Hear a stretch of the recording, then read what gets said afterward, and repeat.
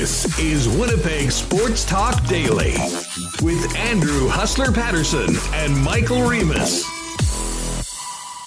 All right, I guess it's go time here on Friday afternoon on Winnipeg Sports Talk Daily. What's going on, everybody? Welcome to the show. Getting ready for a big weekend and a big hockey game tonight for the Winnipeg Jets up in Montreal. I'm your host, Andrew Patterson, along with Michael Remus. We've got a big show today. Craig Button joining us from the World Under 18s down in Plano, Texas, but we'll also talk to Craig about the Winnipeg Jets going into tonight's game against Montreal and where the team's at, what we've seen or haven't seen over the last couple of weeks from the local side. Crazy night last night at the NFL Draft. Going to have an old mainstay of Friday afternoons on the afternoon ride, the legend himself, Lee Hacksaw Hamilton, coming up at 1:45 for those of you watching live on YouTube. And before we finish up the program, as I mentioned earlier, we're incredibly pumped to be working with the Assiniboia Downs, Darren Dunn and his great crew again for the upcoming season. We'll kind of have officially be talking harness racing, making picks for ASD live events throughout the summer when it gets going coming up in May. But it is the Run for the Roses, the big race, the Kentucky Derby on Sunday. And I know even the most casual fans might sprinkle a little wager on it. So we're going to get ASD handicapper Kirt Contois join us on the program to fill us in on what we want to do for picks for the Derby coming up on the weekend. As always, we are brought to you by Not Autocore, Boston Pizza. We've got a BP giveaway we're going to get to in just a couple minutes, so make sure you stay with us. Royal Sports, Nick and Nikki DQ, Assiniboia Downs, Breezy Bend Golf and Country Club.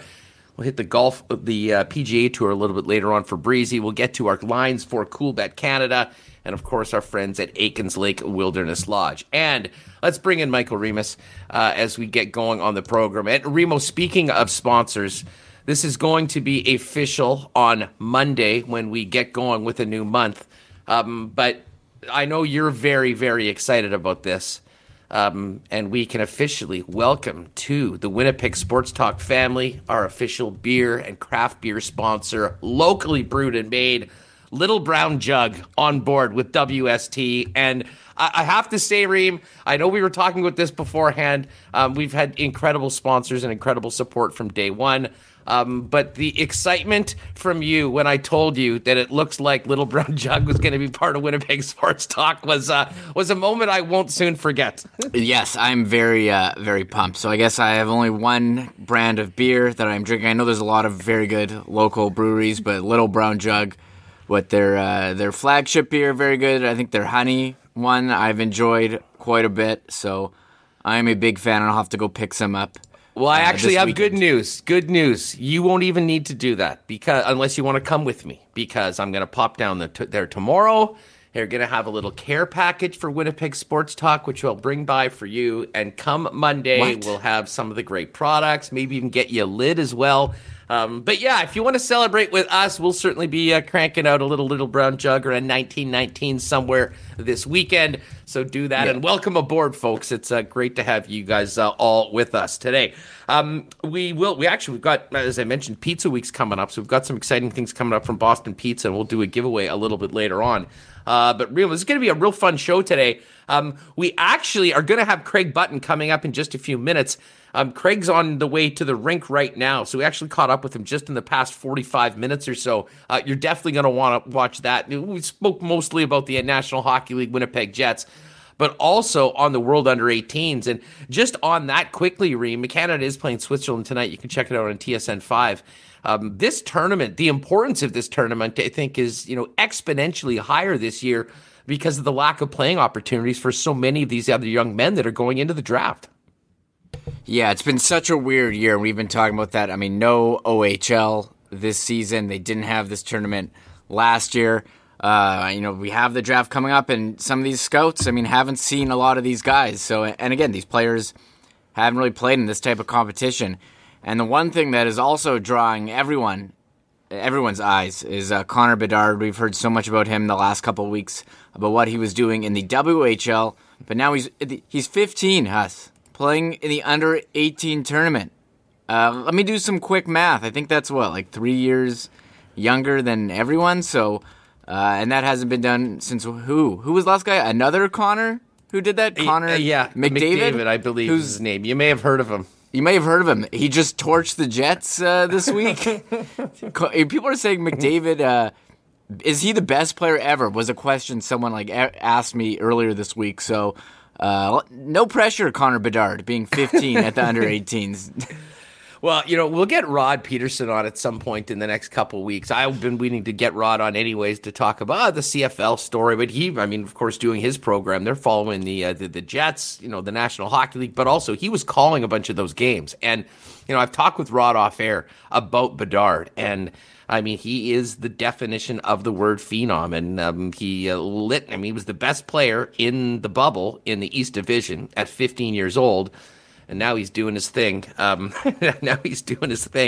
Against kids considerably older than him and still looking good. And man, Shane Wright's actually going to miss the second game. He's also not eligible for the draft. He's the captain of the team. Scored a hat trick in the first game. So some pretty exciting young Canadian prospects and some pretty busy NHL scouts getting ready for the draft with very limited amount of opportunity to see these young men live in person. Great to see everyone with us here live on a Friday afternoon. Of course, I'm sure most of you will be getting ready and watching this game tonight. Montreal, Winnipeg. Sounds like Coach is going to roll at the same lineup tonight, Remo. I thought maybe there'd be a change on the blue line. I thought potentially Connor Hellebuyck might get a night off. But a couple days after this game, it looks like they're going to go right back at it and see if they can build on what they started with a better performance against Edmonton, but unfortunately one that still ended up with the Jets on the wrong side of the scoreboard. Yeah, he had said a couple weeks ago that they were going to go through a rotation and some kind of by committee approach with this last D-man in, between Ben, Stanley, Heinola. Heinola got one game, Stanley went back in. Now it's Ben now for a couple in a row, so he's the guy right now. Hellebuyck, play him. They're playing again Monday. So basically, last game, Andrew Kopp said they got to strap their balls in. This game, it's like, okay, now they're strapped in. Maybe tighten them a little, and we'll see what goes. I think they liked their game. They didn't win. They played better than Monday's game, which, again, not hard to do when it was labeled by their own players as an embarrassment. So, they didn't embarrass themselves, but now it's time for a win. And, in our conversation with Craig, he was saying how Montreal, they're on a bit of a slide here. And, Calgary might even be able to sneak in because of how poor Montreal has been playing. And so I think this is a good chance for the Jets to win. Are they? We should look at the odds. What's the Jets' odds watch? They're going to be favored against this Montreal team, right? I just checked, and we'll do the full lines later on for CoolBet. But as of right now, the Jets are actually a very, very slight favorite. The Jets are minus 106.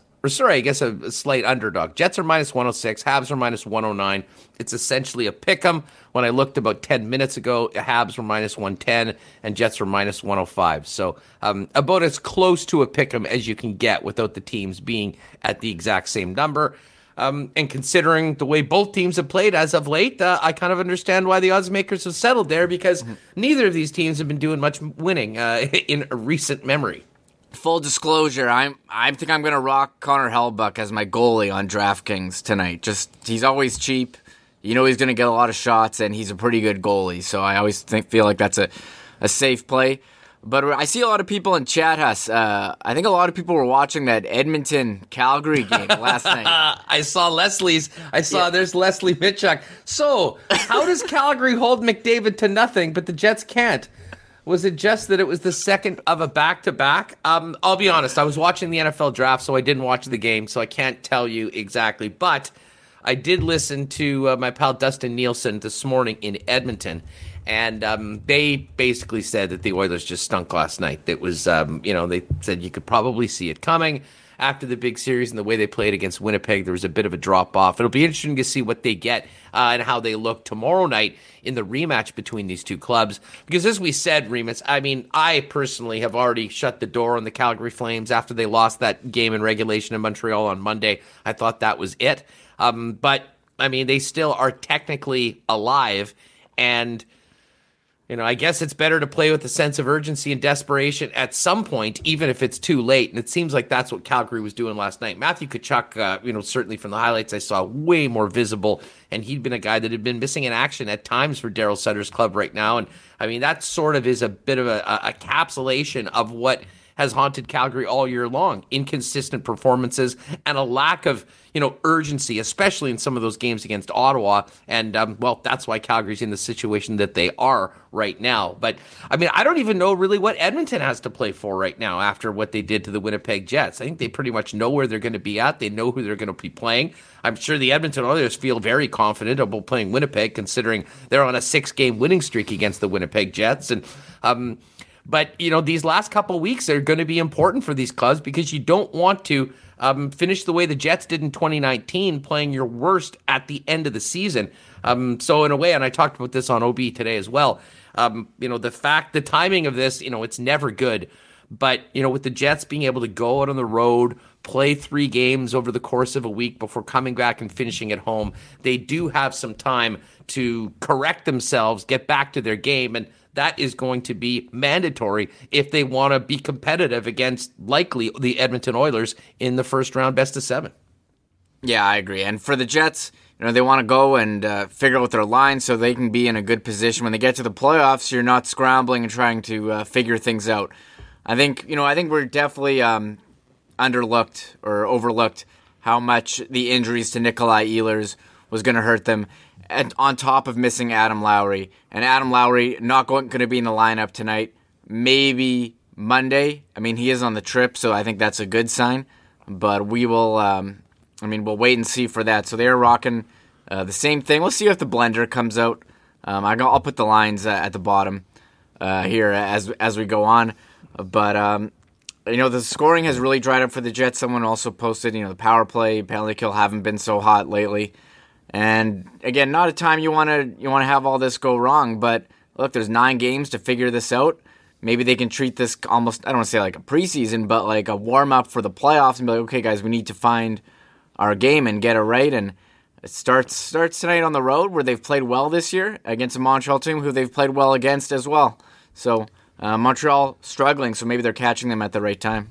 Yeah, I mean, you're going to just wait till you hear what Craig Button has to say about the Montreal Canadiens coming up in just a couple minutes when he joins us on Winnipeg Sports Talk. You'll be quite interested to hear all of that. We'll get into some Jets talk. Habs, Jets tonight. Of course, the Jets on this road trip and then coming back to finish up the regular season. 2 weeks left, 7 games.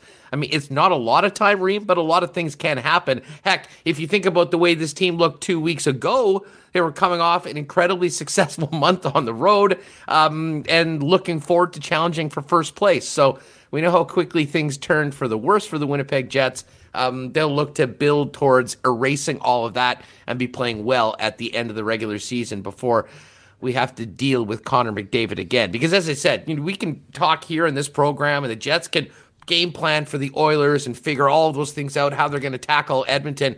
If they don't come back to doing the simple things, playing with commitment, with consistency, making these simple passes, winning some battles, or doing more of that than they were, in these games against the Edmonton Oilers, it doesn't really matter who they're going to be playing. But, I think that, we saw the start of that on Wednesday night. And that's why, Reem, I think tonight's game is quite important for the Winnipeg Jets. I mean, I think they absolutely have to build on this. And, you'd like to see them win. But most importantly, you'd like to see them play a style of game that, looks reminiscent of the winning team that, basically earned their playoff spot through the first 40 games of the season. 5-game losing streak. It's crazy. I mean, they hadn't for a team that hadn't lost more than 2 all season before that. And hey, I don't know if you knew this, Huss, but the Leafs just came off a 5-game losing streak. Did you hear that one at all? Was anyone talking about that before? I did hear that. That was right about the time they came to Winnipeg, if I'm not mistaken. I think it was actually. And they came out and they've been just like bullying everyone now in the North Division. The Jets last week. Alex Edler got bullied last night. We can talk about that. So maybe this is a good thing for the Jets. Maybe they'll figure it out. Hey, look, Connor Hellebuyck said it after last game, saving all the goals for the playoffs. When they're going to explode and it's going to be huge. So Everyone in chat, watch out for that.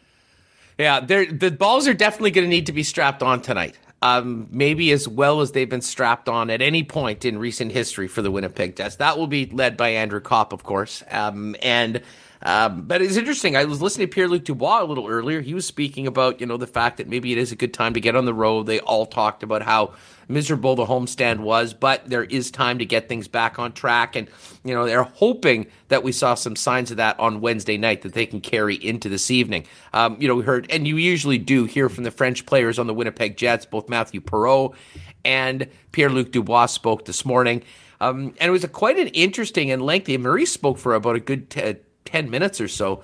And Scott Billick was asking him about the pressure that they're feeling internally and whatnot. And I think hopefully this will be one of the areas where the experience of Coach Paul Maurice does the team well, going into what has been, a time, a real lean time, unlike anything that they've seen, since last season or maybe even the season before at the end of 2019. We all know how that ended up. Remo, you brought up Alex Edler, and we may as well get to this right now. And I'm interested in people that are with us live right now on YouTube and their thoughts last night. So Alex Edler knees Zach Hyman a few weeks ago, knocks him out of the Leafs lineup. He's missed a couple weeks. Edler was suspended, so he missed 2 games, and then last night had his first ever NHL fight against Leafs tough guy Wayne Simmons. It was pretty clear Edler had no idea what he was doing, was essentially hanging on for dear life. He did drop the gloves. I mean, it wasn't like he just started getting punched in the face and didn't have any opportunity to bail out. So, I mean, I guess the old school people will give him, props for taking his medicine. But I don't know. I mean, I get the code, and I don't necessarily agree with it in most cases. But is there not, some fine print in the code that makes mention of a guy that's been in the league for a long time, that has never had a fight, that got suspended, that maybe they don't have to fight the heavyweight on the other team? I mean, I don't know. Something about what happened last night just left a bad taste in my mouth. Hey, don't do the crimes you can't do the time, Huss. You need Hyman. You gotta pay the piper, man. What? Don't stick your knee out, or Wayne Simmons is going to come after you. It doesn't matter if you never fought. You never played the game, Huss. You just don't understand. You can't say that. I don't understand. You've never been in the room with those guys. They're like brothers, okay? They protect each other. I mean, I don't know. How many fights has Simmons had, Reem? I saw he had like 77 career fights.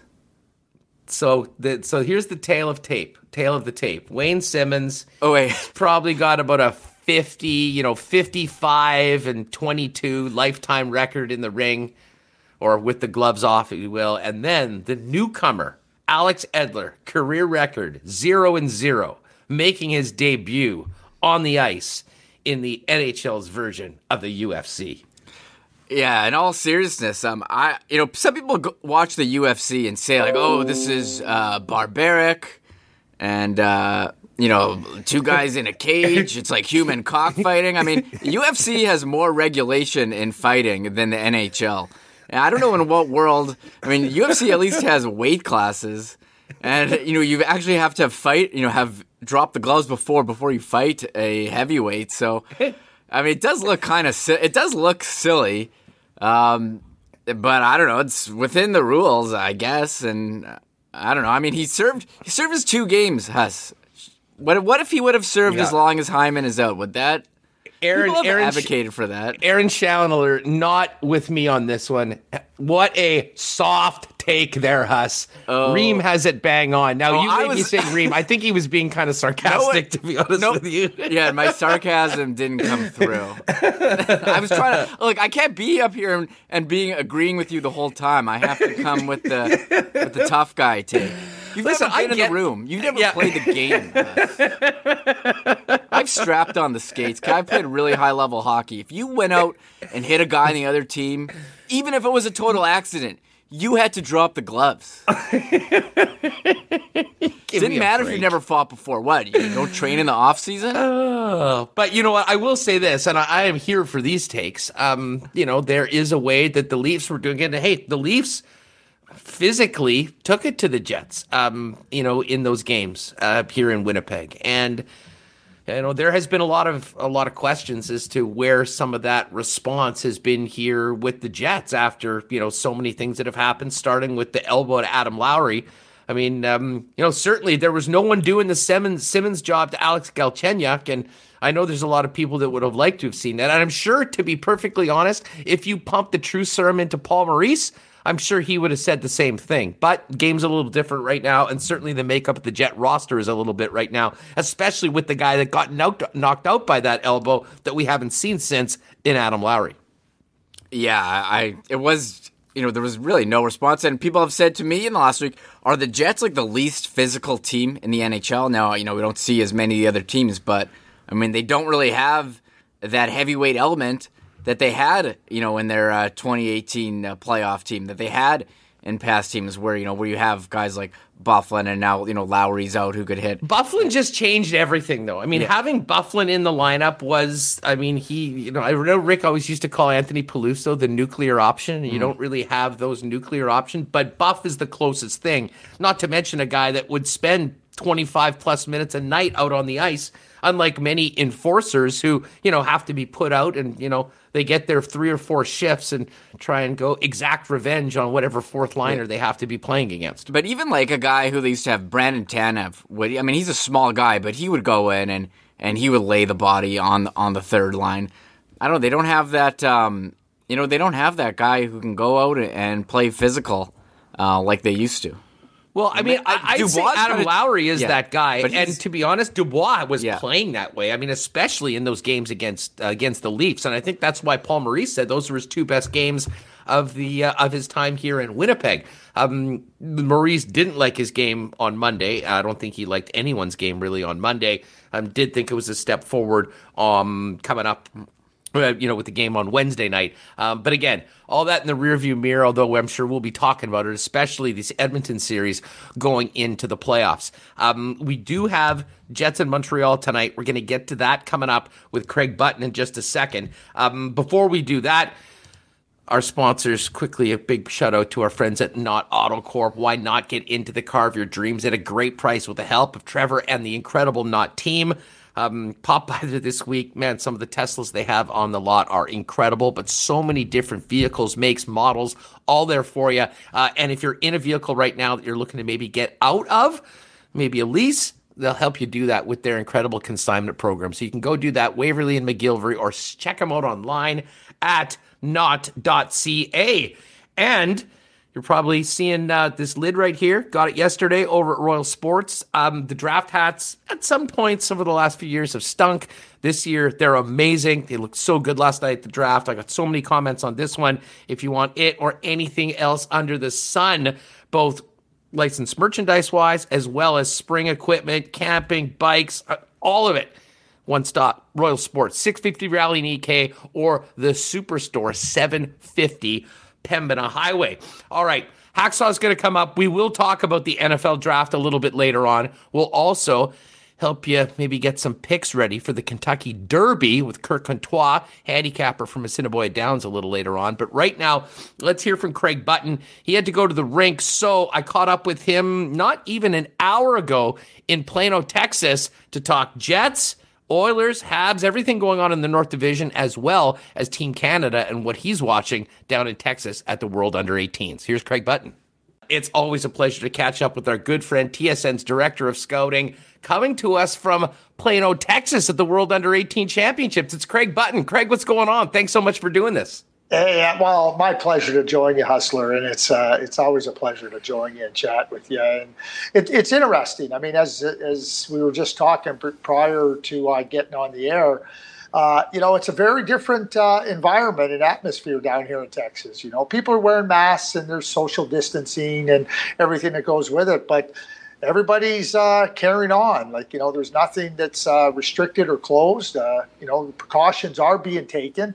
But it's a very, very different place that Texas finds itself in than we have found ourselves in Canada.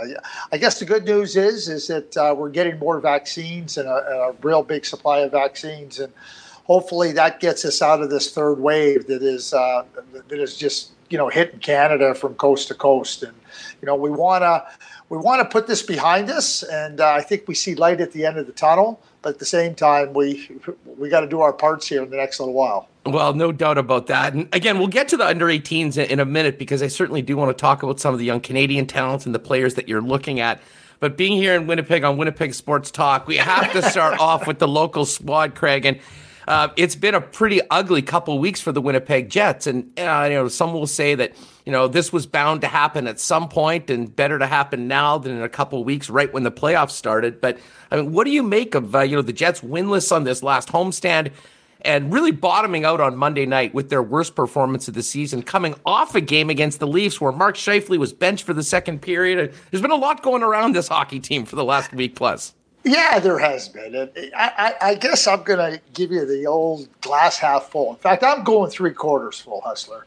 And, the Winnipeg Jets are a good team. And I think after the series against the Toronto Maple Leafs, that was an opportunity to see if they could climb into first place. And Toronto wins both those games. And so now that, that thinking, I think, had to change, because you're not going to catch the Toronto Maple Leafs. And with it, you have some injuries, right? Adam Lowry, Nikolai Ehlers. And I think the good news is that it's positive that those players are going to get healthy and return. I think the Winnipeg Jets have been really, really smart here in saying, okay, what is our ultimate goal here? Our ultimate goal is to give ourselves the best chance to be successful come playoff time. And, if we're not healthy, and we're not, in a place where our real important key players are ready to give everything they have, because the players are always give everything they have. But if you're injured or you're hurt or you're not capable, it's going to affect you. And I think the Winnipeg Jets have said, we know what our team is. We're going to work to try to get healthy, and we're going to allow those players to heal, so that when the playoffs do start, that the Winnipeg Jets are ready ready for takeoff. And I think that the way the Winnipeg Jets have played this year, when they've been really good, and they've been really good for good long stretches, and I think that they're getting themselves primed. The other thing that I would add to that is, look what happened last year when they played the Calgary Flames and they ran into injuries. It didn't matter how hard they played. They weren't able to recover from it. And I think it's the benefit of that experience to say, here's what we got to do. And what do they finish second or they finish third? I think they're comfortable playing whoever they want to play in the first round and giving themselves the best chance. That's how I look at it. So there's my 3/4 glass half full.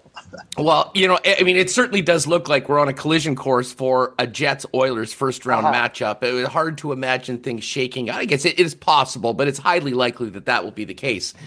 And I can tell you that he may not be in the Jets' heads, but Connor McDavid is most definitely in Jets fans' heads. He's got 22 points against the Winnipeg Jets this season, and the Oilers have now won 6 straight games. How do you put that behind you, or use that to make you better come playoff time, Craig? Well, I'm going to jump on the second part. You're going to have a plan for Connor McDavid. And is it to completely keep him off the score sheet? I mean, that's your optimal plan, but I don't think it's realistic. So what you want to try to do is minimize the impact to the greatest extent possible that Connor McDavid has.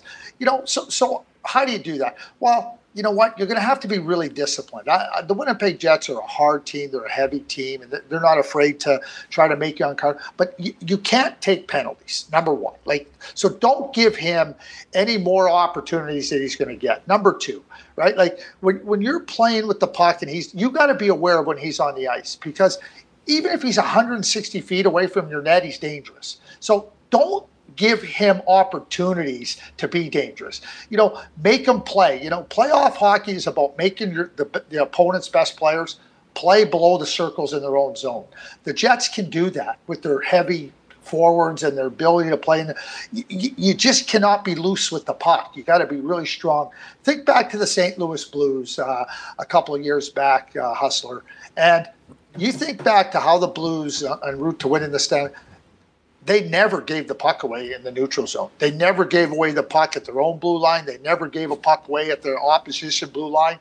And so now everything they were going to earn, they were going to have to do it. They were not going to help anybody along the way. That's what the Winnipeg Jets have to do against the Edmonton Oilers, and specifically Connor McDavid. And if you're looking at planning for a series against the Oilers. You know, Craig, head coaches in the National Hockey League, excuse me, especially now, with the exception maybe of John Tortorella, rarely play the card of benching their star center. You know, there had been times where Mark Scheifele had maybe been a little iffy defensively or had a longer shift in the past. It never happened. And then Saturday night, Hockey Night in Canada, big game against the Leafs. Number 55's on the bench for 17 minutes in the second period. What did you take from that? And what is Paul Maurice, and why do you think he decided that this was a time that was the right move for he and the hockey club and the player? Hustler, I think he just captured all three of those things here. Okay, so the Winnipeg Jets fans have had the benefit of watching Paul Maurice operate. And I don't think anybody would say that Paul Maurice is not fair, that he's rash. You know, I think that Paul Maurice will take the position that I'm going to give you a little bit more opportunity. But there does come a point, and I'm jumping on your description, what's best for the team. You know, I just talked about the playoffs, and I talked about the emphasis on the details and the disciplines of the playoffs. As you're trying to get those in place and make sure that they're firmly in place, I call it sharpening the saw. And you have your top player, one of your key top players, not adhering to it. And trust me, Paul didn't just say you're benched. He had talked to him and talked to him and talked to him.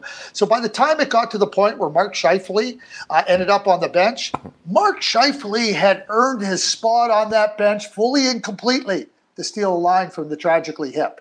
So, you know, and what I love about Scheifele, and I love it about Connor Hellebuck, they're great competitors, and they're mad. Well, guess what? Don't be mad at Paul Maurice. Be mad at yourselves. Because you were the architects of your own placement being pulled from that game that Connor Hellebuck got pulled from, and Mark Scheifele ended up on the bench. And, you know, a coach, as you well know, has to have the respect of all the other players. How can he be demanding of another player when another player is not doing what needs to be done?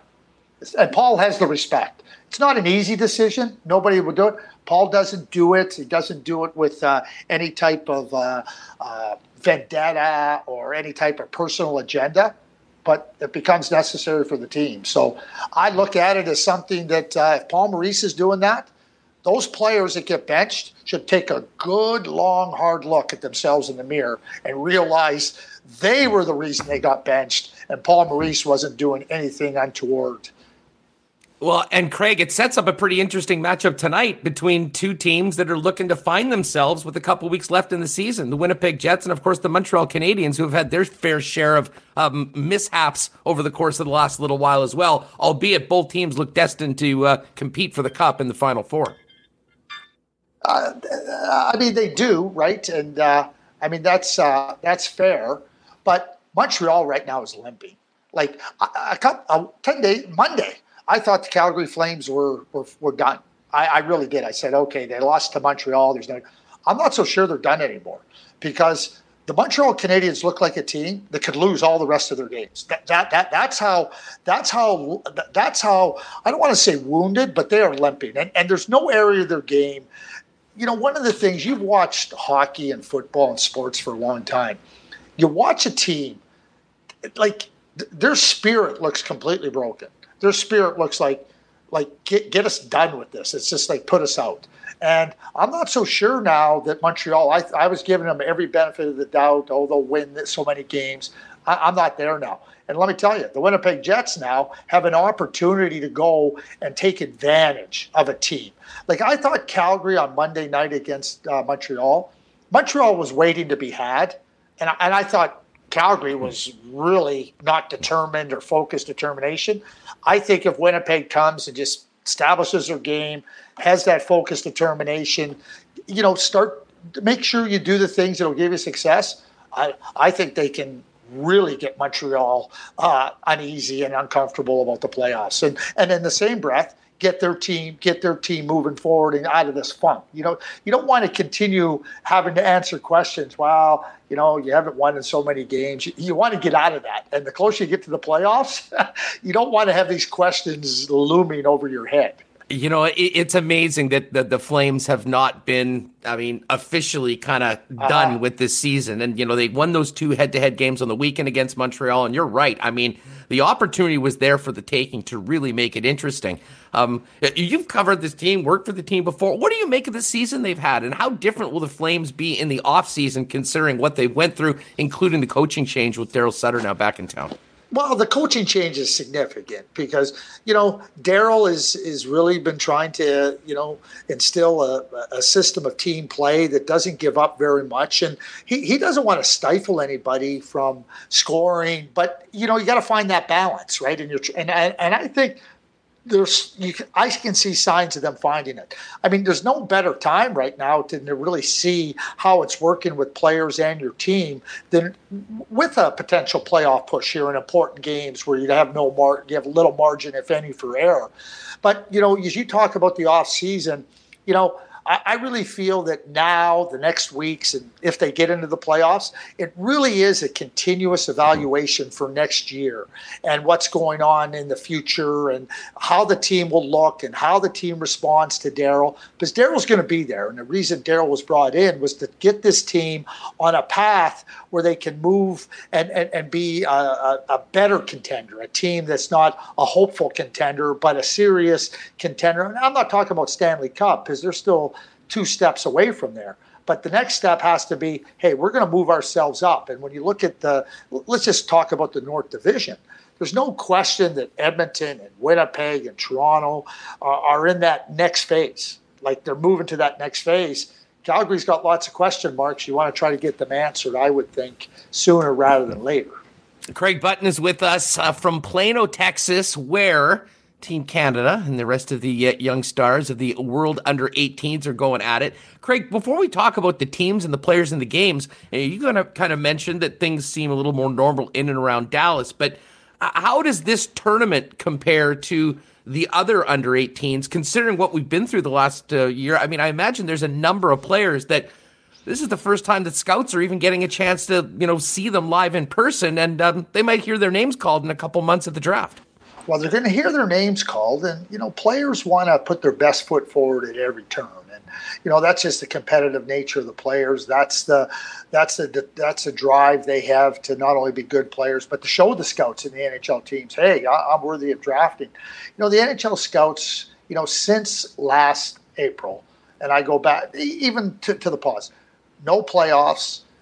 No U18, no summer Helinka, no tournaments where, you have these international tournaments in November and February leading to the U18, where you get to evaluate players against one another. And it's not only just watching players, in their own environment.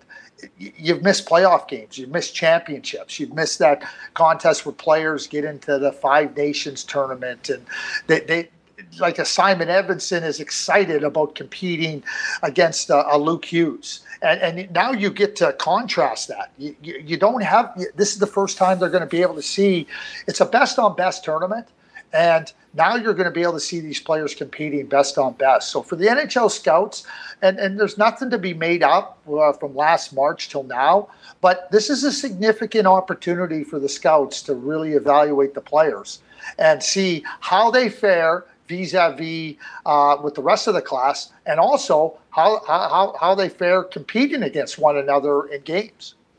Let's focus in on Team Canada. It was a pretty incredible start to the tournament. What they whooped the Swedes, was it 12-1? And Shane Wright, everyone was talking about Shane Wright coming into the tournament. Certainly, if you've been paying attention to the Western Hockey League's East bubble, everyone has been, rightly so, talking about Connor Bedard. A couple underage players been sort of the talk of the tournament, but this tournament, for the most part, is really about draft-eligible players, Craig, and I guess Canada's got both.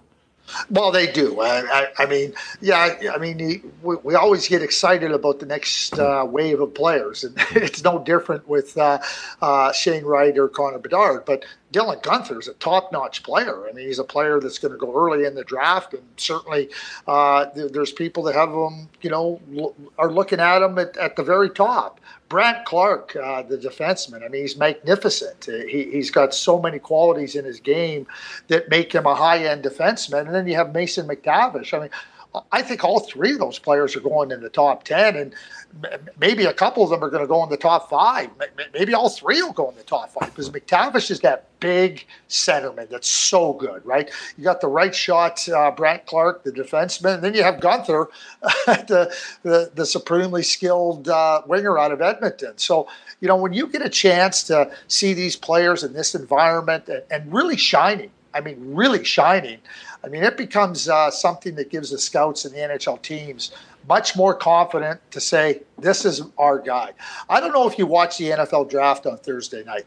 But I did. Yeah, you did. So the San Francisco 49ers were on everybody's kind of radar. What were they going to do trading up and everything, right?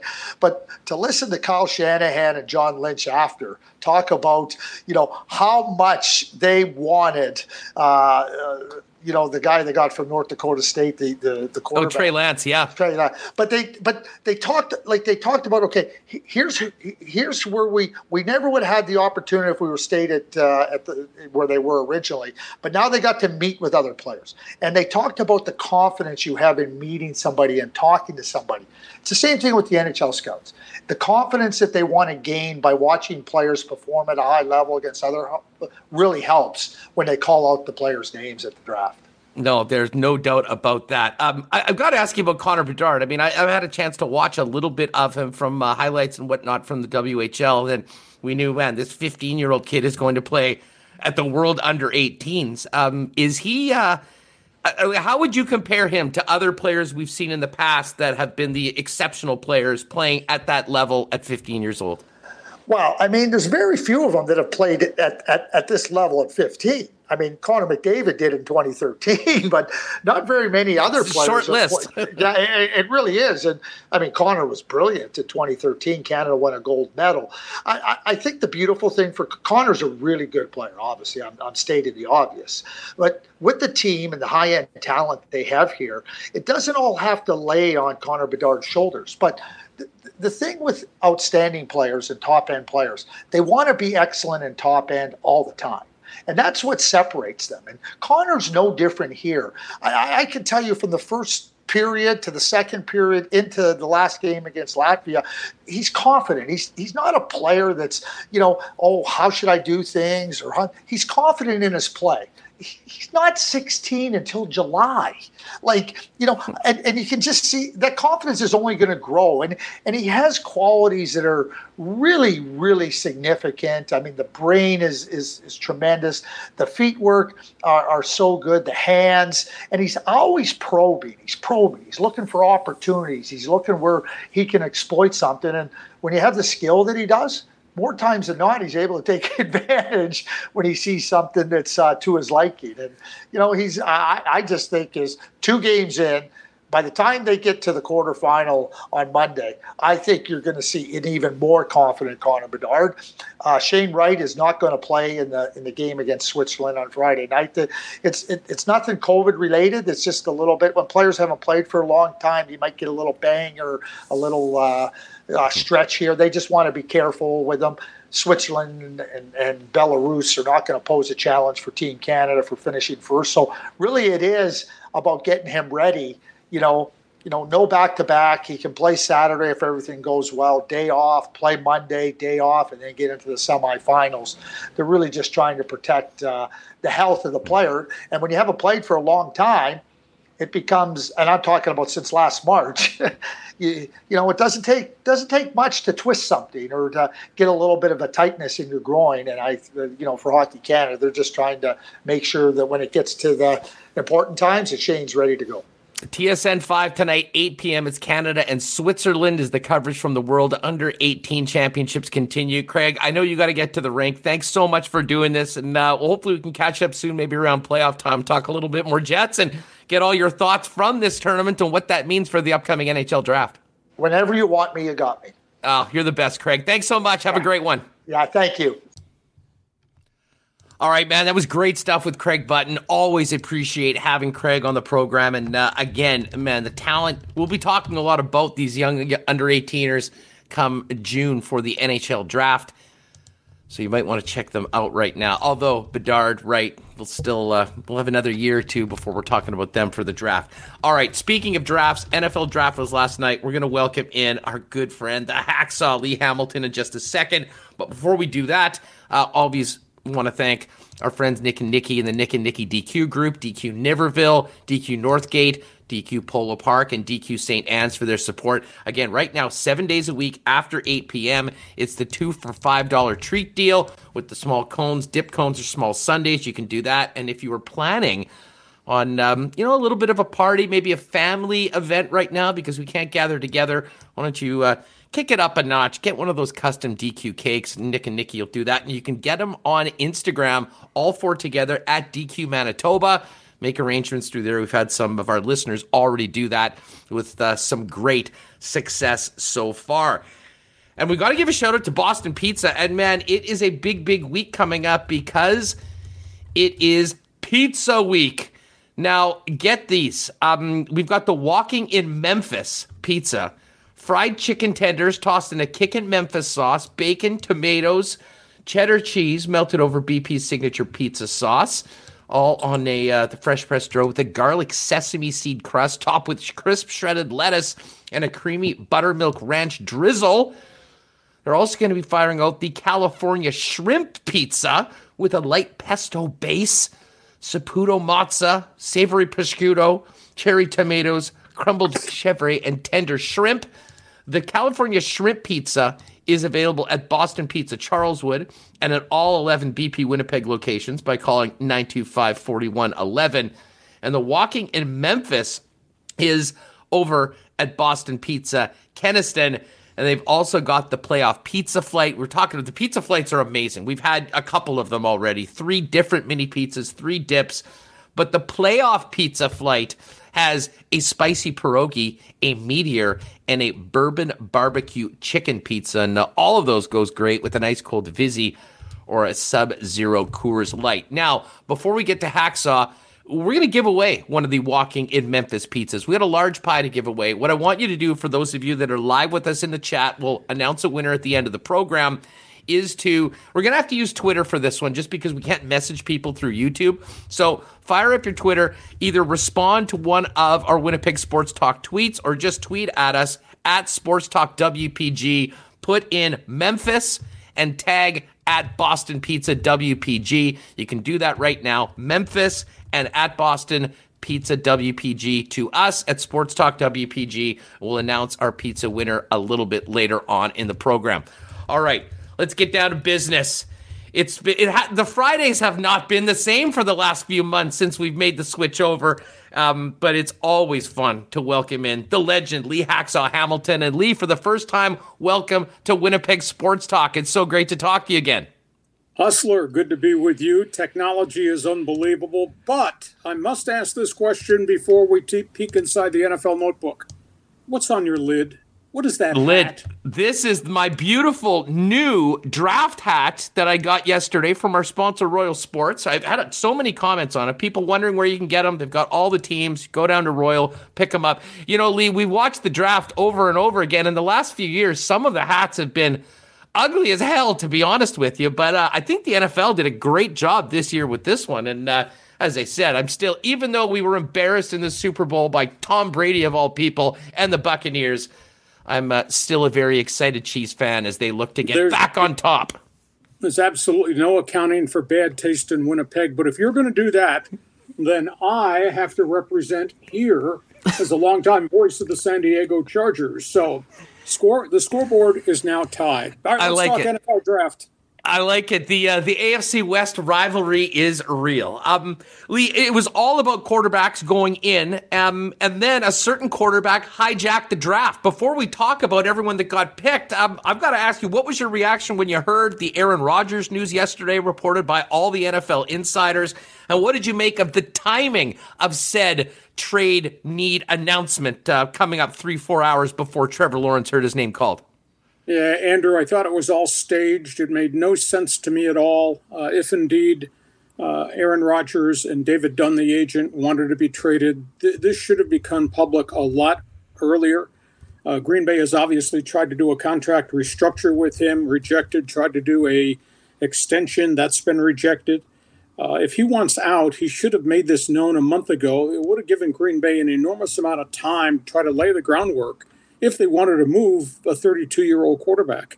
There's a lot of issues here. I just think they tried a power play. I thought the timing was wrong, and now there's damage done. I don't know how Green Bay solves this. He is still in grudge mode for what happened a year ago as it relates to the Jordan Love drafting.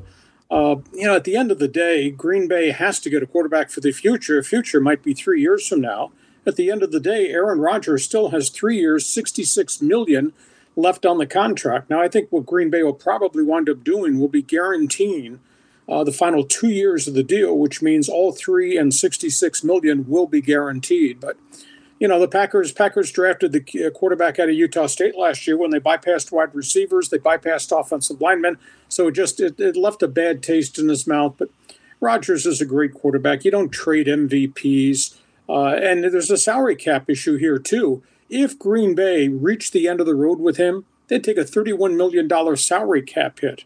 And I know there had been talk that San Francisco might have made a proposal, but that also involved Jimmy Garoppolo. Well, Green Bay would take a $31 million hit. San Francisco, if they try to move Garoppolo, is going to take a $25 million salary cap hit. So who in the world can swallow those type of cap hits in a year in which the salary cap is limited and somewhat flat? I don't know how they're going to put this fire out. It's a big issue. That's a great player. Green Bay knows he's a great player. Green Bay management's being ridiculed right now for screwing this up, not dealing with it a year ago, or maybe not even drafting Jordan Love a year ago, but Green Bay knows what its blueprint is. So, Green Bay did announce late last night at the end of the first round, Hustler, that Aaron Rodgers was their quarterback, and they were not going to trade their quarterback. I really think what Green Bay wanted to say, because I think Green Bay's really peeved about this, I think Green Bay really wanted to say, all right, Rodgers, you decide. Do you want to be a quarterback or do you want to be a game show host? And I don't know if they want to call us bluff. I don't know that Rodgers would quit at this point, but hopefully they'll solve it. But yeah, there's a lot of hurt feelings right now. I mean, I was thinking about Carson Palmer back when he wanted out of Cincinnati and said, okay, fine, I'm just going to retire. And he did. And then took a year off and ended up, being traded to the Raiders and moving on with his career. What do you think the chances are that the Packers open up week 1 with somebody other than number 12 at center? I don't think so. Only because of the salary cap implications and only because of the fact that this is still a great talent. He had an MVP type season.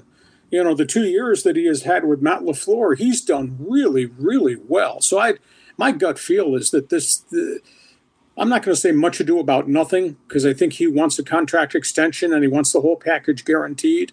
And I do think he's peeved about what happened a year ago in April at last year's draft.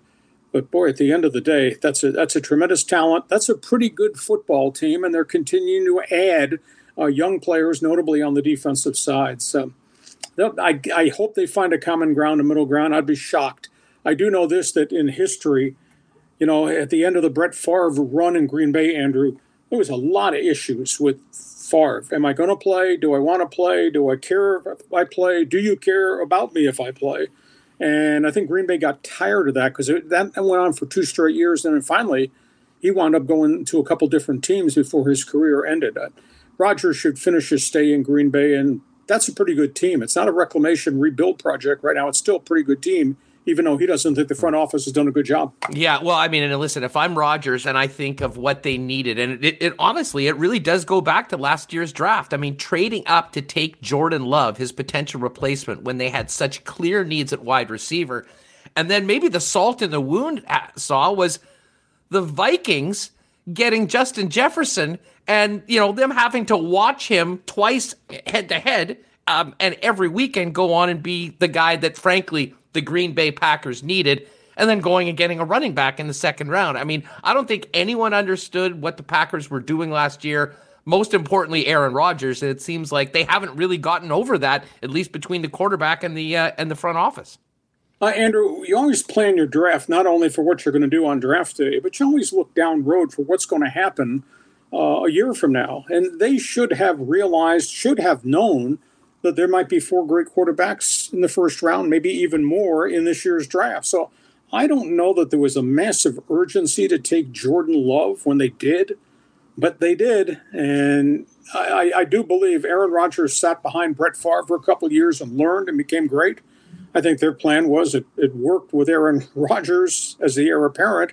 Let's get his heir apparent, groom him for a couple of 3 years, and then see what he becomes. So, great. A lot of question marks about Green Bay's MO method of operation here as it relates to a quarterback of the future. Yeah, well, Aaron Rodgers sucked up all the oxygen in the room heading into the draft. It was about the young men that were hearing their names called last night, and they were 5 quarterbacks picked in the top half of the draft. Trevor Lawrence at 1. Zach Wilson goes to the Jets at 2, and then things got interesting, and the real suspense was about the number 3 pick, and it wasn't Mac Jones, as so many people had said. It was Fargo, North Dakota, NDSU product, Trey Lance. Maybe just a quick comment on the top 2, and then what was your reaction when you heard the Niners go to the podium and select Lance and not Fields or Mac Jones, who had been rumored maybe to be going to the Niners? Well, let's start with Jacksonville at 1. They have brought on 12 veteran free agents from other teams. Urban Meyer is the coach. He is a quarterback guru type leader, develops quarterbacks. They do throw the football. Trevor Lawrence is the complete package. Everybody that I've spoken to says Trevor Lawrence is the next Peyton Manning. That's a pretty good comparison. So Jacksonville's got a major rebuild ahead of it, but they put a lot of new people in place, and they got a leader who knows offense in Urban Meyer. In terms of the Jets, new leadership. Robert Saleh brings unbelievable energy. They not only got the quarterback of the future in getting the kid from Brigham Young, but they also, later in the first round, got a tackle guard out of USC, Elijah Vera Tucker. And this comes on the heels of last year's drafting of Becton, the massive tackle they got from the University of Louisville. So they've put some things in place around that kid quarterback, and we'll see what Zach Wilson becomes, how fast his learning curve is. The third pick, to me, was a surprise. I mean, this is a huge gamble. The 49ers, Hustler, traded 3 number 1 draft picks. They traded this year's pick, and they traded 2 future number 1s for a quarterback from 1AA football. Now, he may turn out to be great. We don't know that yet. He's only played 16 or 17 games at North Dakota State, but they must see a lot of the qualities of Colin Kaepernick. They must see a lot of the qualities of Patrick Mahomes in Trey Lance. He's big, strong arm, physical, moves the pocket, can run with the football. But that's 1AA football. And Hustler, you know how big a distance it is from Fargo, North Dakota to a National Football League stadium on a Sunday. San Francisco still has Jimmy Garoppolo. I think they're going to have a tough time trading him. The $25 million cap hit is 1. Garoppolo's missed 32 games in his last 3 years. The injury factor, the health factor, I think scares some teams away too. And even though he's had a good year and a half as a starting quarterback in San Francisco, he's not been able to stay on the field. I was surprised the price they paid for a 1AA quarterback. But again, they know these guys. They interview these guys. They Zoom forever with these guys. They looked at what video they could look at in 1AA football. Andrew, they must really be of the opinion that this guy's got Mahomes in him, that this guy's got Kaepernick in him with his ability, escapability, his ability to see the field. He's a smart guy. So San Francisco, we'll see. If this does not work, they've really crippled themselves with the cap, and maybe they've crippled their team. Yeah, this is an all-in move, and Kyle Shanahan's fingerprints all over it. You know, when he was selected, then there was a little bit more waiting for some of the QBs, and, you know, we wondered when we would hear Justin Fields' names, and Mac Jones, of course, was also a guy that, you know, was thought that could maybe go as high as 3, but if he didn't go, how far would he fall? Very interesting landing spots for those 2 quarterbacks. The Bears make an aggressive trade to move up to 11, and they get Justin Fields. And then Bill Belichick probably just sitting back wherever he was with an evil laugh, cackling as Mac Jones falls to the Patriots. What about those 2 picks and the fits for those 2 quarterbacks with their new franchises? Well, this better work in Chicago, or all those guys are going to be unemployed. Understand this, that they paid a price to go up to get Justin Fields. Now, that kid played 2 good years at Ohio State. The ceiling on him is pretty high. They believe he is such a really good athlete such a strong arm and has been pretty accurate over the course of his 2 years with the Buckeyes that they got a star in the making. But it takes time. And, of course, there's a history of failure at quarterbacks at Ohio State dating back to not just Dwayne Haskins more recently in Washington, but prior to that, Terrell Pryor and a few others. Chicago, understand this. They paid this price to get this guy after paying that price a couple of years ago to go get Mitch Trubisky, and that blew up in their face. And on top of that, and you know Chicago fan is always in grudge mode when it comes to Bears quarterbacks. Chicago fan is saying, you guys did that. You took Trubisky, but you bypassed Deshaun Watson and the other bright light quarterback. And now you've done this and you're asking us to trust you again after you failed with Trubisky. So if this doesn't work out in Chicago, those guys will be applying for jobs to do sports talk in Winnipeg next year if this does not work out. In terms of New England, I don't know that Belichick wanted to pay a price of 2 number ones to trade high. I think he was probably surprised that Mac Jones tumbled the way he did down that board to get there to 15.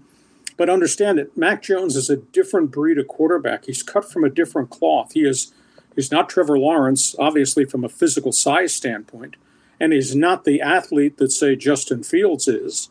But he managed games really well. He made a lot of plays, has an intellect in the pocket, a sense of how to handle the pocket and pressure. He did throw 41 touchdown passes this past season, only 4 interceptions at Alabama, but he was playing at Alabama. And look how many first-round picks took off the Crimson Tide colors last night and went in the first round. But they'll put him in a good situation. He's going to learn a lot under Josh McDaniels. But he's the intellect, and I think he can consume the playbook, and they'll bring him along. And there's no urgency that he plays the first weekend in Foxborough because they do have Cam Newton. And Josh McDaniels got along with Cam Newton. And even though Cam Newton did not have a great statistical season, he showed leadership in the locker room, and he was really competitive, although he got banged up a little bit. It is kind of weird to think an NFL team would have a starting quarterback only throw 8 touchdown passes. That's what happened last year in Foxborough with Cam Newton. We'll see if he's better the second year along now that he's a year and a half removed from the surgery on the shoulder. But the future is Mac Jones, and we'll just see how they bring him along and how quickly he moves. And it's obvious to me they've given up on Jarrett Stidham, and they didn't talk to other people about making a deal. I thought at one point they were going to go make a bid on Ryan Fitzpatrick as he was leaving Miami. I thought maybe they would try to rent Andy Dalton. That did not happen. So they got space. Now, New England's got to get some more skilled people there. They did sign 8 or 9 veteran free agents, a bunch of them on the offensive side, led by the wide receiver Kendall Bourne from Frisco and Nelson Aguilar, who came after that great season with the Raiders. So they'll have more playmakers around whoever the quarterback is, but they still need to reap a bonanza in the draft because their drafts recently have not been very good. Lee, I've got to ask you about the Bengals. This is a team that just never seems to get it together. They can't help themselves by looking at the shiny toys like the great receivers and pass on legit elite offensive line talent to protect their number one quarterback. The last time we saw Joe Burrow, he was on a cart getting taken out of Cincinnati Stadium. It seemed the prudent thing to do would be to go and protect the number one overall pick from last year's draft, and yet they go receiver again. Some of the guys on ESPN referred to it as malpractice. Are you that far on that? I mean, what are the Bengals thinking when they just go with all the offensive toys and forget about the foundation of what makes a good football team? Well, there's no doubt they've always, under Mike Brown, they've always liked the shiny object, the shiny name on the board. Over the past group of years, they took kids out of the Pac-12, where I'm based here on the West Coast. And I said, really? First-round draft pick for wide receiver John Ross had one good year at the University of Washington and did absolutely nothing when he got to Cincinnati. That being said, they do have Jonah Williams, the number one draft pick 2 years ago. He was a starter and then got hurt, is fully recovered. They did spend money to sign very serviceable right tackle, big guy in Riley Reif. There are a number of offensive linemen at the top of the board, at the top of the second round. They're going to be able to go get an offensive lineman. I think they just felt that, aside from being a shiny object, Jamar Chase is a big-time football player. and you add Jamar Chase with Joe Burrow and a couple of young guys that they force-fed that developed pretty good last year. So they're going to move the football. But, spinning back to your original premise, I was surprised that they bypassed Sewell out of Oregon. Penei Sewell is a really good tackle, really good guard, big kid, 6'6", 310. I thought they'd get him and maybe have the next Anthony Munoz at left tackle. But, their feeling was that they needed to get more firepower around the quarterback and the running back, Joe Mixon. I will say this, that historically Cincinnati has had bad luck with injuries with their first-round picks over the last group of years. And Burrow, I think he took 31 sacks last year in half a season and 50 other hits. So they should have looked more, but maybe their feeling is they'll find a pretty good old lineman at the top of the second round when this thing starts in a couple hours. Yeah, well, they certainly, I'm sure that's at the top of the to-do list, but they missed on a guy that they maybe just could have plunked down and not thought about it for the next 10 years playing in front of Joe Burrow. Speaking of O-line, the Chargers did not have to move up. They get Slater falling to them at 13. Was this the best case scenario for the Chargers? I think they breathed a sigh of relief when the 12th pick in front of them, Minnesota, which probably was going to take a lineman, traded out. I think they breathed a sigh of relief when the Giants, who needed line help, traded back. And then the kid from Northwestern fell to them. He's a pretty good football player. He's a complete football player, plays both sides. Intellect. I mean, Northwestern's got a great football program under Pat Fitzgerald. So that was a positive. So they got themselves an anchor to play on the left side. He's not a prototype guy in terms of long arms and all that. But, geez, he's a warrior, and he's got great feet, and he's got great strength. And last night in his interview, he used the word technician. And the scouting report stuff that I've read have indicated that this kid knows the science of what it's like to play left tackle and play right tackle, and he did it really, really well in the Big Ten Conference in a program that's not great. I mean, he was their star blocking the other guy's star over the last group of years and did very, very well. It is interesting, though, when you look at what happened elsewhere in the AFC West. Kansas City's draft pick wound up being a trade. And Kansas City, and we have not talked in a couple of weeks, Kansas City wound up getting 4 offensive linemen in the offseason. And they traded for Orlando Brown, and that guy is a stud. And he goes in to be their left tackle. And they paid an enormous amount of money to get New England's Pro Bowl guard, Joe Thurney, who was left unprotected. And then they went out and they got a center, and then they got another lineman. And they're going to get Levert Tardif, the doctor who was in Montreal, opted out last season. He's coming back. They're going to have, in essence, a brand new offensive line in Kansas City. The Raiders, I don't understand what they're doing. The Raiders. They think about always like shiny new objects. So John Gruden and those guys get rid of that offensive line. All those veterans who were cornerstones that had made them really competitive and helped Derek Carr a great deal, got rid of all those guys. And then he reached to get the Alabama tackle, Alex Leatherwood, in the first round. And he was projected to be a mid to late second round draft pick. So that's a little bit of a surprise to me. But the Raiders do things from a very unorthodox manner. They have not done well in the draft under Mike Mayock and John Gruden. Only time will tell whether Alex Leatherwood can replace the guys that were on that right side of the offensive line. And then the other one was what Denver did. Denver's kind of shopping around looking for another quarterback to compete with Drew Lock, and they wound up at the last minute making the Teddy Bridgewater deal. And then I think they were really amazed as the draft unfolded towards them in the middle of the first round. I think they were really amazed to find Patrick Surtain there from Alabama. He kind of tumbled a little bit, so they swooped in and get him. And, of course, Vic Fangio is a defensive guy, and I think that they had their choice. They could have drafted the linebacker from Penn State, Micah Parsons, or they could have drafted Surtain.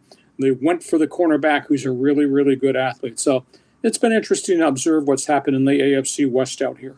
Hey, Hacksaw, before we go, we're only one round down. We've got 6 more. I'm heading into round 2 tonight. What are you looking for? What intrigues you the most about the players left or the teams that will be up at the top of round 2? Well, who's left on the board from Alabama? Those guys are going to go in the second round. They've got a couple of more offensive linemen, which is spinning back to what we talked about Cincinnati. I think those guys are going to go. This is not a great year for running backs. The top 2 running backs came off the board at the tail end. I thought Pittsburgh getting Najee Harris from Alabama was a really good acquisition. There are wide receivers. You can always find speed guys that you can coach up and teach. So I think there'll be a run on wide receivers in the second round. This was not a phenomenal defensive draft. There are very few defensive players taken in the back half of the first round. So there'll probably be a run on some of those guys. And we did not have the amount of trades I thought we would. I thought there'd be more transactions, people trading up. But I think what's happened in the league is you got to have a quarterback. And if you're going to try to trade into a slot to draft a quarterback, the other guy's going to ask for a ransom. And at this point, I don't think a lot of teams outside of San Francisco are willing to deal away multiple number one choices. Lee, if folks, I know we haven't spoken a while, that the website is must read every day, LeeHacksawHamilton.com. I'm sure you've got plenty of hot takes for the one man's opinion coming up, tons of draft coverage. What else will people enjoy when they hit the website on the weekend? Well, we cover it all. We write, I wrote a ton this morning, or overnight actually. I post it late at night on the NFL draft and my reactions to the draft and the trade rumors and kind of a in-depth evaluation of this whole mess with Aaron Rodgers and then the deals that they thought were going to happen that did not happen and why. If you like baseball, if you like the NBA, obviously we all like hockey. I write a ton of stuff about that. I do a lot of stuff with soccer and the English Premier League, etc. So check it daily. I think there's a notation where you can be notified the minute I post something new on the website. But it's LeeHacksawHamilton.com. It's there every day. And if you read it, you'll be the second smartest guy in Winnipeg aside from me.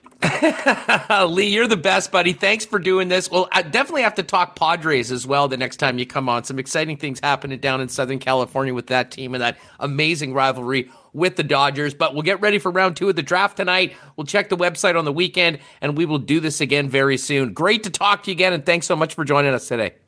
Always a pleasure to be with you people in Winnipeg. And by the way, take that lid off. Thanks, guys. Hey, you can bolt up, but I'll be maintaining the Chiefs' lid going forward. Have a great one, Saw. Take care. There he is, the one and only Lee Hacksaw Hamilton. Oh, man, that was so much fun having Lee back on. And we'll do that on a more regular basis going forward, especially as we get into football season. Big thanks to Lee. Now, we are looking forward to getting going for another season of live racing with Assiniboia Downs. But in just a couple moments, we're going to talk Kentucky Derby with Kirt Contois, handicapper from Assiniboia Downs, to let us know how we can get after it on the weekend and maybe what horses we should be looking for. We'll also quickly let you know that the PGA Tour Valero Texas Open is going on right now. We always check our golf updates courtesy of Breezy Bend Golf and Country Club. If you're looking to get on the course next year, they've got a great waiting list that is growing. So why don't you give them a buzz, find out more online at breezybend.ca and get ready for the next season. We'd love to see you out there, and I'm looking forward to finding out more about. They're doing some big work on the 3rd and 6th holes right now. It's seemingly coming along great. So I cannot wait to get out there and see Corey and the gang at Breezy Bend very, very soon. At the top of the leaderboard right now, it's Charles Schwartzel and, my guy, Sung J M, 7 under par. Zach Johnson, Tom Lewis as well. Big group at 6 under, including Joakim Neiman. And a Canadian on the leaderboard tied for 13th, but it's not Corey Connors, not some of the usual suspects. It's Michael Gligic, who I know played here in Winnipeg at one of the players' events a few years ago. Abraham Answer there as well. Next Canadian, we got to go down a little ways, looking for Corey Connors. He's 1 under par. That's the expected cut number. He's still got 9 holes to go on his back 9. There's our golf report for Breezy Bend. Find out more at breezybend.ca. All right. As I mentioned, we're going to get to our lines a little bit later on for tonight in the National Hockey League, but it is Derby Day on the weekend, the Run for the Roses, and it is an absolute pleasure to welcome in handicapper from Assiniboia Downs and part of the team that puts on ASD Live, Kirt Contois. Kirt, what's up? How are you? I'm doing excellent, Hustler. How are you doing? You know what? Fired up for the weekend and fired up for the Derby. This, when the Kentucky Derby happens every year, that's when I start getting excited for live racing. Now, of course, a little different this year, not expecting, at least in the near future, fans to be there, but it was an amazing year for the Downs last year, even with what they had to deal with. So we'll talk to Darren Dunn before live racing gets open. But really, for horse racing fans, the Run for the Roses is the big one, and it's coming up this weekend, hopefully looking a little more normal than it did last year when it was raced, on Labor Day? Yeah, well, the Kentucky Derby usually starts first week in May, so that is our pretty well prepped for us in the live racing. And what an exciting field we have this year. 20 horses, which is the most to go to post, is in the Kentucky Derby. Unfortunately, there was a late scratch. I just got a couple of minutes ago. One of the horses, King Fury, the 16 horse, is out or scratched, so it won't make it, but still 19 contenders, and they're all young horses. They're just 3-year-olds, so they're starting their lifelong campaigns, most of them, and wow, what an exciting race this will be. Now, Kirt, I should mention to folks, and we'll be talking much more about this when we get into live racing. We'll be making some wagers on a daily basis for live racing through the HPI Bet site. But if they're already signed up and they were betting on the Downs last year, you can certainly get on the Kentucky Derby that way. Or you might want to go to HPI Bet, get your account, you can bet on the Derby, and then you'll be ready to go for live racing when we get after on the 17th of May out on the west side of Winnipeg. So, I mean, maybe just give us the big picture of the horses that everyone's talking about, the favorite right now, before we get into some of the horses that you particularly might be backing on Saturday afternoon. Okay, well, the biggest horse in the field is a horse by the name of Essential Quality. That's one of 3 horses in the race that are undefeated as of right now. Essential Quality has done no wrong. 5 starts, 5 wins, has made over $2.2 million. And this is a very nice horse. But what's going to happen today is with the field, or tomorrow, pardon me, with the field being so big, your trip or what kind of path you get is going to mean everything. Essential Quality usually likes to run near the front of the field, but with 19 other runners, there's about 8 of them that have the same kind of idea of staying close to the pace. So it's going to be able to, for Essential Quality to win this race as the favorite, it's going to have to get a perfect trip. It's going to have to be able to move when it wants to move. And I just don't see that happening. But it is horse racing. Once they break out of the gate, the break out of the gate is one of the most important things too, especially Essential Quality has post position number 14. So he has 13 horses on the inside of him that are going to be vying to get position early. So he's going to try and do it. And is he good enough? Of course he is. But the traffic trouble in the Kentucky Derby is what everybody talks about. There is 2 other horses that are undefeated, but they're both long shots. Helium, 3 for 3. Rock Your World, 3 for 3. 9 of the 19 horses are coming off a win in their last starts. So this is not going to be an easy task for Essential Quality. No doubt about that. And I'm looking at, the numbers. I don't have the HPI bet up right now, but I'm just looking cool bet. Most of the sites will have numbers on it. Looking at about 2.5 to 1, 5 to 2 right now. And then Rock Your World, as you mentioned, I'm looking at as the second shortest number at 6 to 1. I think the fact that the second horse is 6 to 1 maybe speaks to, I think, a lot of people's thoughts of the wide open nature of this horse, despite Essential Quality's pedigree coming in as an undefeated horse and the favorite. Oh, yeah, no doubt about it. And coming into the Kentucky Derby, you got to look at it a couple different ways. The favorites have done really well in about the last 8 years. 7 out of the last 8 years have been won by one of the horses that are the favorites. So that Essential Quality has going for it. But what it doesn't have going for it, usually there's a rabbit, a horse that likes to go to the front, set the pace. There isn't one of those this year. So it's going to be more like a NASCAR race with a wider track. Give a NASCAR race, make it double wide, and you'd have 5 or 6 horses as 5 or 6 cars going to the lead. That's what's going to happen in here. And where Essential Quality sits is going to be everything in this race. And just another little note on Essential Quality, there is a bettor out there called Mattress Mac. He's from Texas. We know Mattress Mac. He's the guy that, bets on the Astros and makes these massive, massive bets, and you get your bed free if he loses. You are 100% correct. His last bet was on Tampa. He bet $3.46 million to win $2.75 million profit. And everyone who bought those mattresses for $3,000 a piece, they got them all for free. So what a great thing. And he's going to bet $2 million on Essential Quality. So that is going to drop the odds. That money is not in the pools yet. So that money is going to go on Essential Quality, ballooning the prices of the other horses, not a whole ton, but it will help the other prices. So you're going to get a little more value if you get away from the favorite. So Mattress Mac is getting into the horse racing game and is making his presence known for the Kentucky Derby on Saturday afternoon. That is quite interesting. Kirt Contois with us. He's a handicapper from Assiniboia Downs. You can watch him and the gang on ASD Live throughout the live racing season on live race days, preparing you and us for making our wagers. So we talked about Essential Quality. That's the favorite. Rock Your World's next. Let me just hit you with the next 5 horses that are in the same. We've got 7-1 on Known Agenda, Hot Rod Charlie 8-1, Highly Motivated 9-1, and then 2 horses at 11-1, Mandaloon and Medina Spirit. Of those 5, Kirt, is there 1 or 2 that you're tabbing that could be right in the mix as they get to the finish line?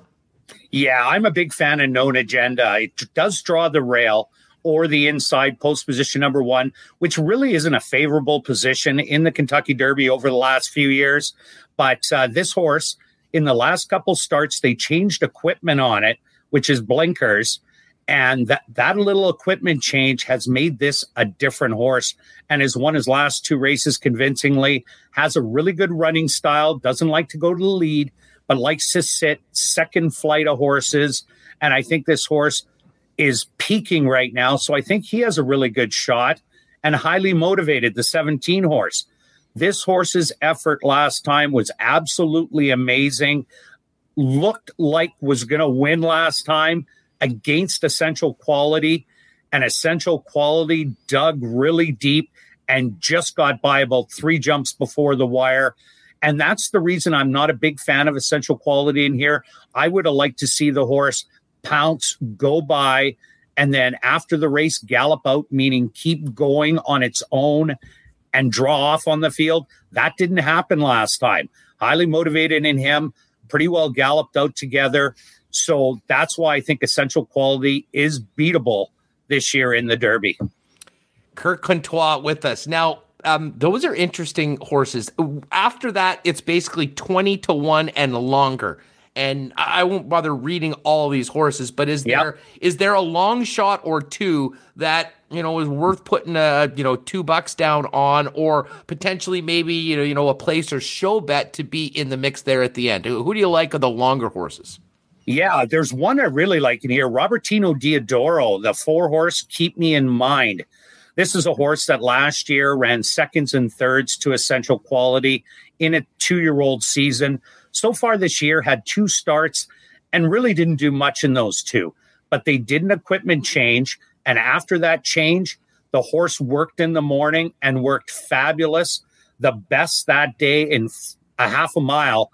And the horse just sizzled around there. So I'm thinking this horse just might have got it going again. And everything clicks together. It's 50-1 morning line. And I really think that horse has a shot. Number 20, Bourbonic. This horse was the upsetter in the Wood Memorial, paid $150 to win for a $2 wager and came from well back to get that done. This will be the same running style. This horse will sit near the back of the pack, probably 16th to 19th, and then try and make a move at those leaders if they are tiring. So there's another one you can throw in, and I'm going to give you one more, Sainthood, the 5 horse. This horse was running really well in its first 2 starts, ran second, then won. Last time out in a grade 2 race, was in all kinds of trouble at the head of the lane, would without a doubt have won that race, but got cut off and just couldn't do anything about it, ran second. I like horses that jump up, run big races, and I think this one did. and that Trouble line, if he gets a nice clean trip, he can definitely be another one. I think this Derby this year is going to be boxcar prices. Oh, Kirk, this has been so much fun. Final question for you as we get ready. Now, I mean, if people are just, pick a winner, you don't want to say it, you can do it, but a place like HPI Bet, you can make all of the normal bets that you would make if you're at the track, Quinellas, Triactors, all that. Yep. Let's do a Winnipeg Sports Talk Triactor box right now. Give us 3 horses. Basically, if you were going to say the top 3, and we can put them in we'll do it the box so they can finish in any order. But if we wanted to lean on the top 3 horses in this race to put it together so they can come in, what are the 3 that you would put on your ticket? Okay, I'm going to go with Known Agenda, which is the 1 horse. I'm also going to take the 4 horse at 50 to 1. Keep Me in Mind. And I got to throw in Essential Quality, undefeated, 5 for 5. I think the horse will run its race, but I just don't think it's going to get that dream trip to get the win. So I'll put him for 3rd. So 1, 4, and 14. Oh, that is fantastic. Kirt, thanks so much for doing this. We will definitely, maybe in advance of live racing or around the beginning of the season, get you back at some point or record something we put on the channel, maybe with some, a beginner's run to learn what the Quinellas and the Triactors and all that stuff means. Of course, Assiniboia Downs at the website has some great material as well. And you guys will be doing the ASD live shows for live racing. But again, I guess you and Marshall and the guys got together and have a show out now for the Derby as well. And people can find that at the Assiniboia Downs website.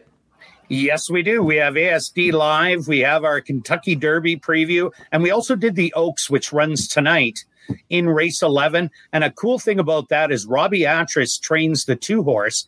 He's a homegrown product who's now playing the big time. And the horse is a bit of a long shot in there. But Robbie Atras has done really well for himself. He is going to be a name that you will see in the upper levels of racing in years to come. Still a young guy, Rob Atras, Maruka, the 2 horse in the 11th race at Churchill Downs tonight. Kirt, thanks for doing this. Good luck on the weekend, and we'll look forward to catching up during the season when we get going in the middle of May out of the Assiniboia Downs. You bet, Hustler. May 17th, opening day. We can't wait. I know I can't wait for it. Thanks a lot, Hustler, for having me on. Hey, the pleasure was ours. Thanks, Kirt. There's Kirt Contois from the handicapper for Assiniboia Downs. And we're very much looking forward to bringing on our pal Darren Dunn at some point before the 17th to give us a bit of a look ahead to what will be happening with live racing. And again, hpibet.com. You can set up an account. You can bet on the horses and the races here in Winnipeg, as well as around the world, including the Kentucky Derby. All right, great stuff with Hacksaw. Fun talk with Kirt, getting ready for the Derby. Let's get Michael Remus back in here. Reem, I couldn't help but notice some nice color in the chat going back and forth. I have to apologize to Mitch because I didn't ask about the unicorn racing.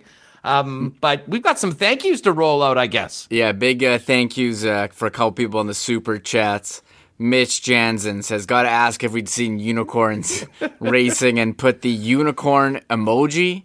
So thank you, Mitch. Taylor, pop it in, just 6 straight unicorns. Taylor, the sweetheart of Winnipeg Sports Talk. We miss you, and we appreciate you joining us every day, Taylor. And then there was some other chat going on. We had some predictions made in chat. BA Split, he said that Hellbuck was going to get a shutout and that he bet on it.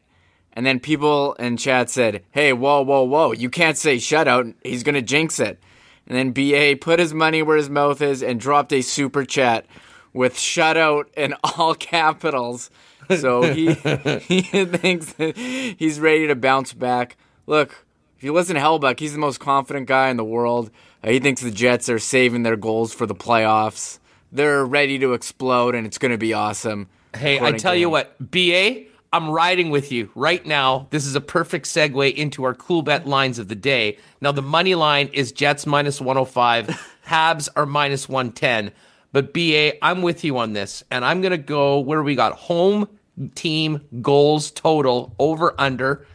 Well, they don't have 0.5, but I can get under 1.5 for plus 254. So that's essentially 0 or 1 goals. So that is in. that'll be one of the plays for tonight. Habs under. I'm riding with the split under 1.5 goals plus 254. As I mentioned, Jets a very slight underdog. This game's just about a pick 'em. Habs minus 110, Jets minus 105. Reed. People in chat are really mad at me for just saying shutout right now. Like, I could have some effect on the game. And I see this now on Twitter too. Like, people are getting mad at baseball broadcasters who say no-hitter during a no-hitter. I mean, that happens all the time. And the same thing, if there's 5 minutes left in the game, you will see very rarely do the commentators ever mention the S word. I mean, I think doing it this far out of the game, I mean, I listen, I'm just going to say, I figure it probably is not going to affect what happens tonight on the ice.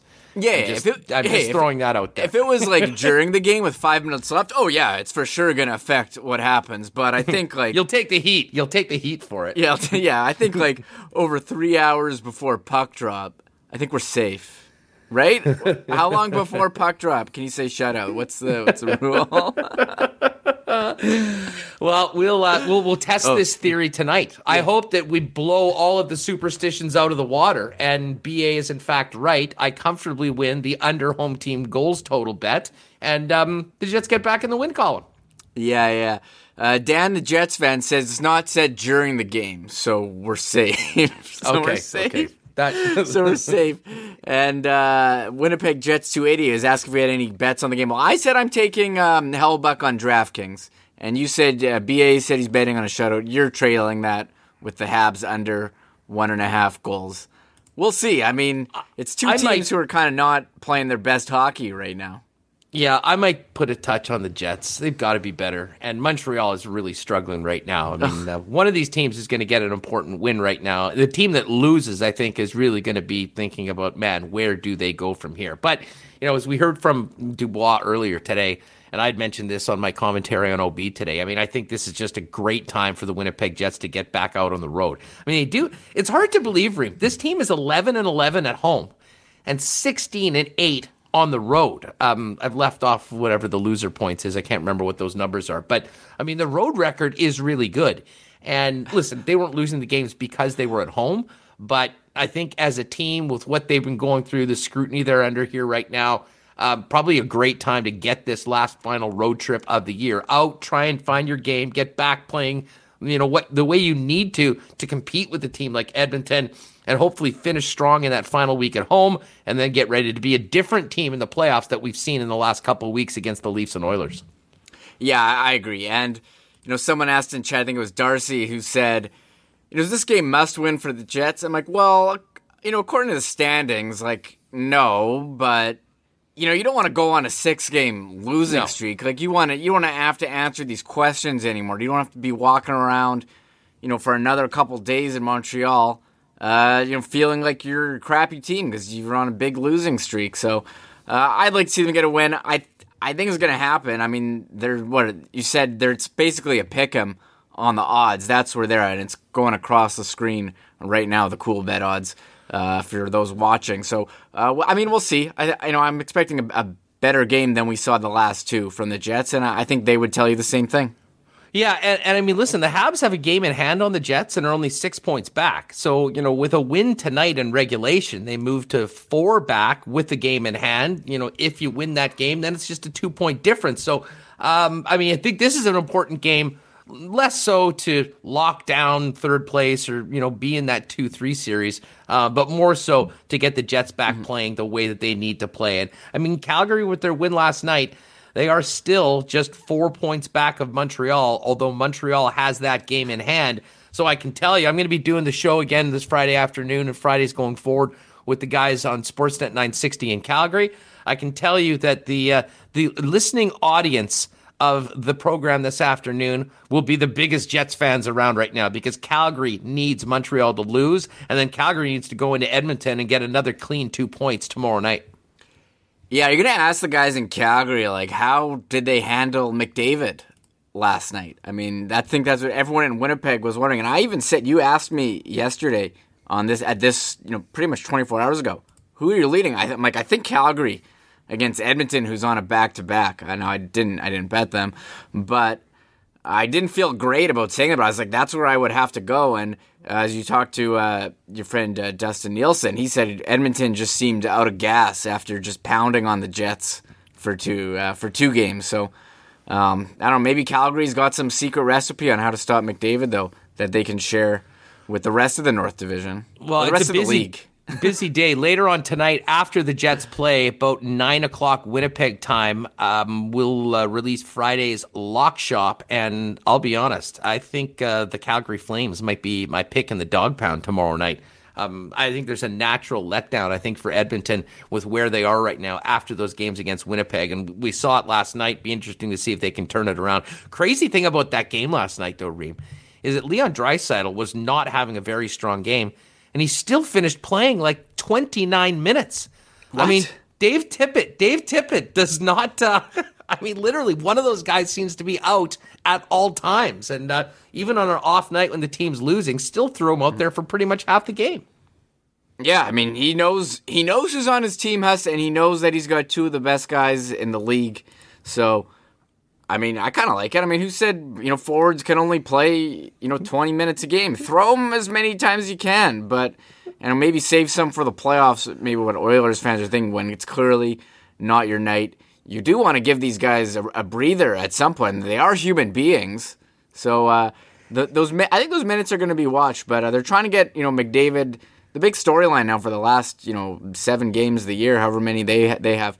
McDavid, will he get you 100 points in this shortened season? Crazy to think. I mean, I think the R-Ross champion the last couple of years doesn't even have that many points in a full season. So it just shows you what kind of a year these guys are having. Look at Mitch's chat.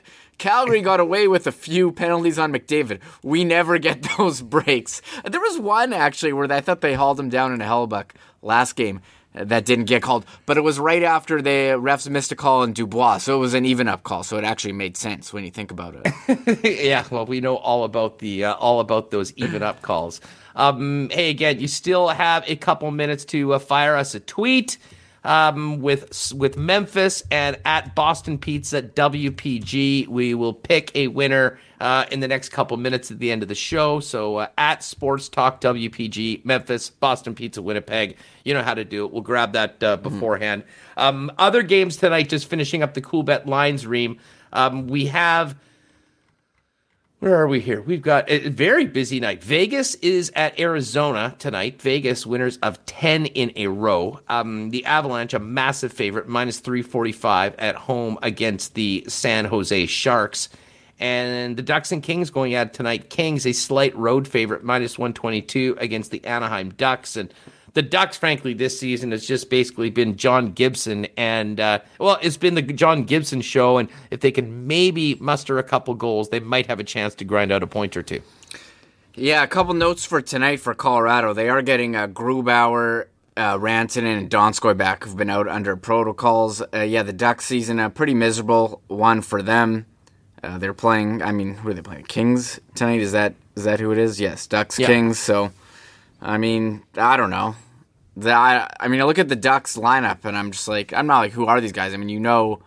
Troy Terry, Ryan Getzlaf, you've heard of these guys, Sam Steele, but not exactly, type A kind of players. So it's been a rough season for the Ducks. We've been hearing about their young players for a while. I know their affiliate in San Diego has had some success, but maybe soon they can bring some of that to the NHL.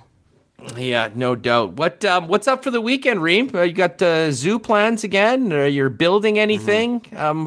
How much adulting do you have planned, or has been planned for you? Has been planned for me. I don't think we have any plans. Normally I'd see people, but I don't think you can do that now. So I don't know. Probably go for some walks, go to the park. Maybe the zoo. It's supposed to be nice tomorrow. I was looking at the temperature. I'll pull up the Skywatch weather right now. Yeah, Saturday. High of 22. What? Maybe, that's what Are it you says. Serious? High of 22, low of 26, low of 6.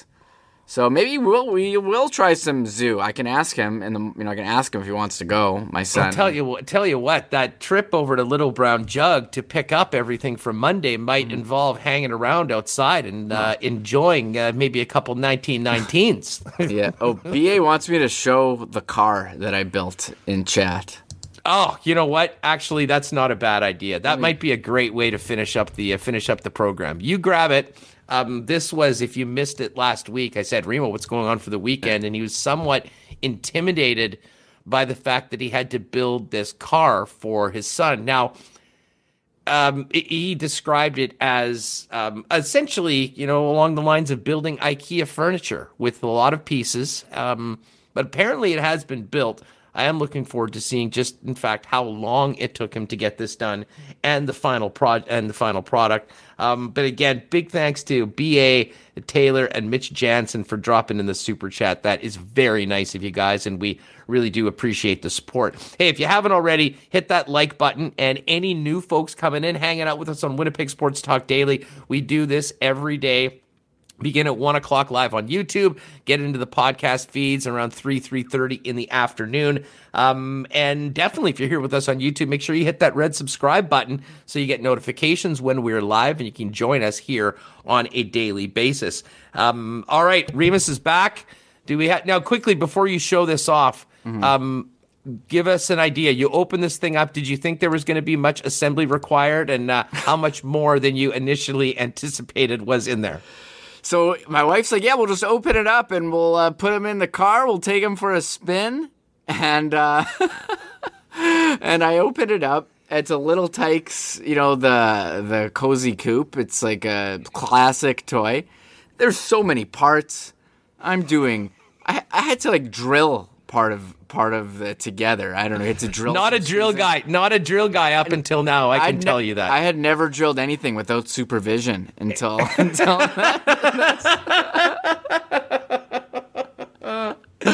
But here it is. This is it right here.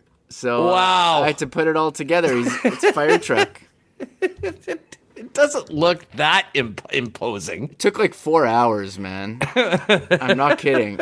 Well, part of it was I was doing it last night in the basement, or last week in the basement, very late, and I didn't want to start hammering and drilling at midnight. I mean, I didn't realize that so much machinery was going to be required.